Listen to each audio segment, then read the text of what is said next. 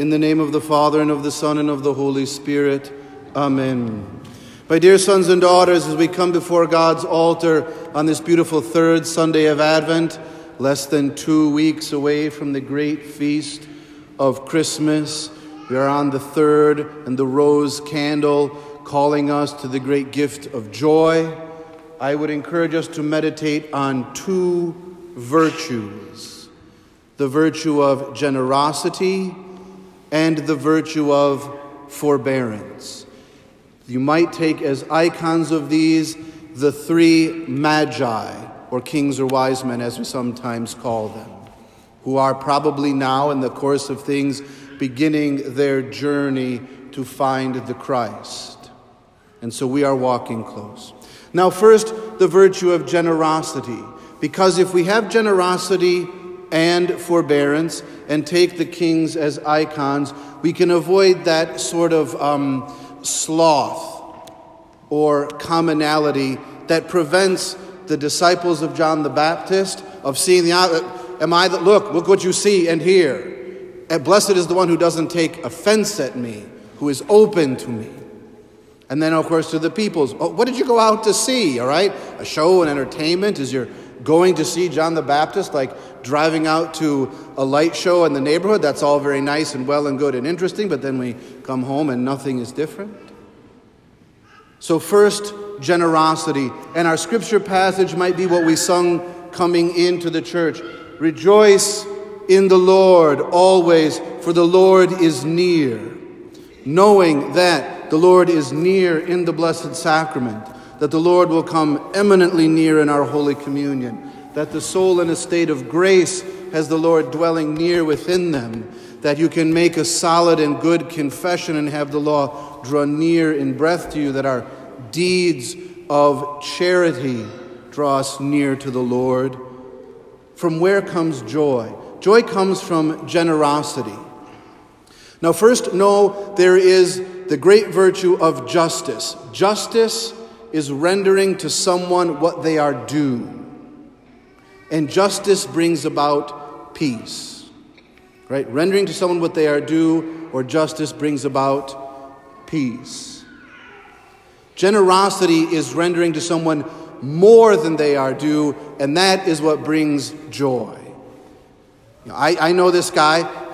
I get along well with him, but around this time of year he gets a bit ornery, and he loves to get together and complain about how much he's not looking forward to seeing his family gathering at Christmas, and how odious and burdensome it is, and how boring everyone is. And I would ask him, well, what goes on? And he seemed to be very honest just because of the way he told it.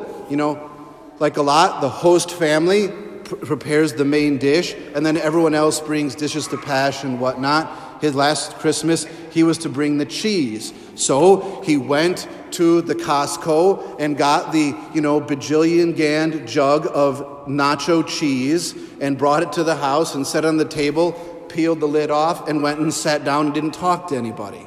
Now, in a sense, he was just. He showed up, he brought cheese. But there was no generosity, and so joy did not flow from it. He got invited again this year because of justice, but there was not the joy that there could be.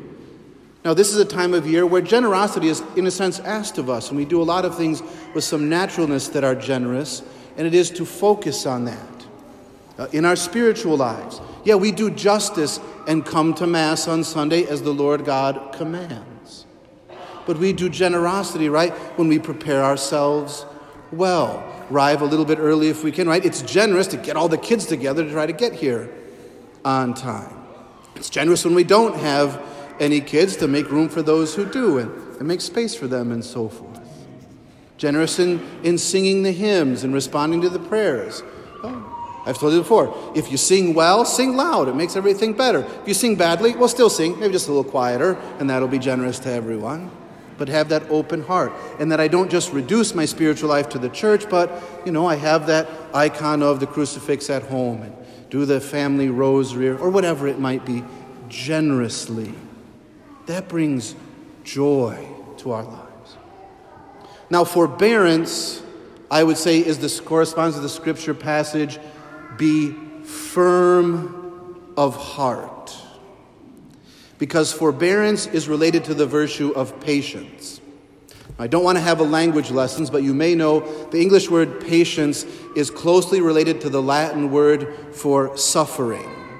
Because to be patient is to endure sufferings peacefully.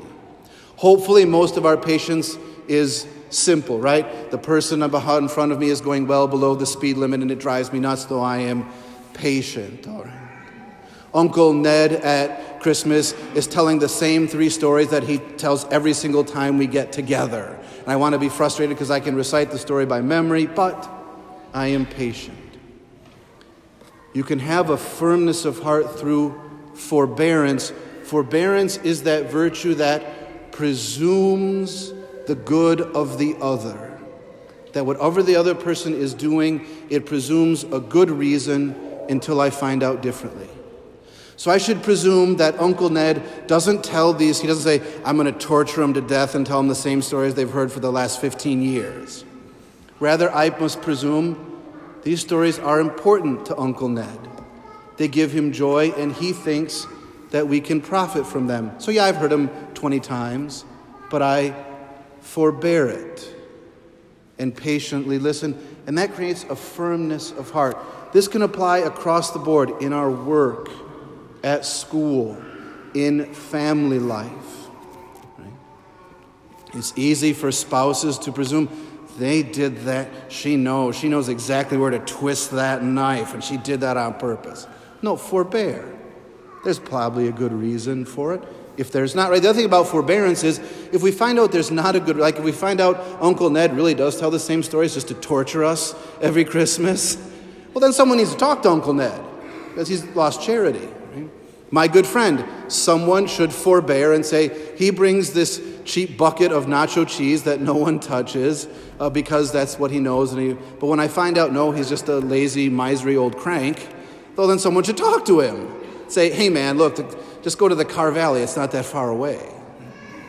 These things in that firmness of heart, in that generosity, it is like unto the wise men or the magi who leave home and place. They are generous with their time. They bring great gifts. They are generous with their resources. The shepherds in the field had to travel less distance and could not bring as many gifts. They too were generous, left place, brought what they had to give more than was needed. Yes, a lot of it is in the normal rhythm, but let's keep our eyes open and our hearts attentive in our prayer, in our interactions. Much will be demanded of us in these days as we approach Christmas. But that joy comes from deep generosity, and that firmness of heart comes when we practice forbearance, and can be especially powerful when we come to the altar and receive the Lord and ask of those gifts of Him. Make me generous and joyful, forbearing and firm of heart. And then I will see all the things you destined for me to see and know all of the joys you wish for me to know, because I am generous, O Lord, or at least strive to be, and forbear and have firmness of heart, or at least try to be, and therefore can know the might and truth you bring, for I am a child of the kingdom of heaven. In the name of the Father, and of the Son, and of the Holy Spirit. Amen.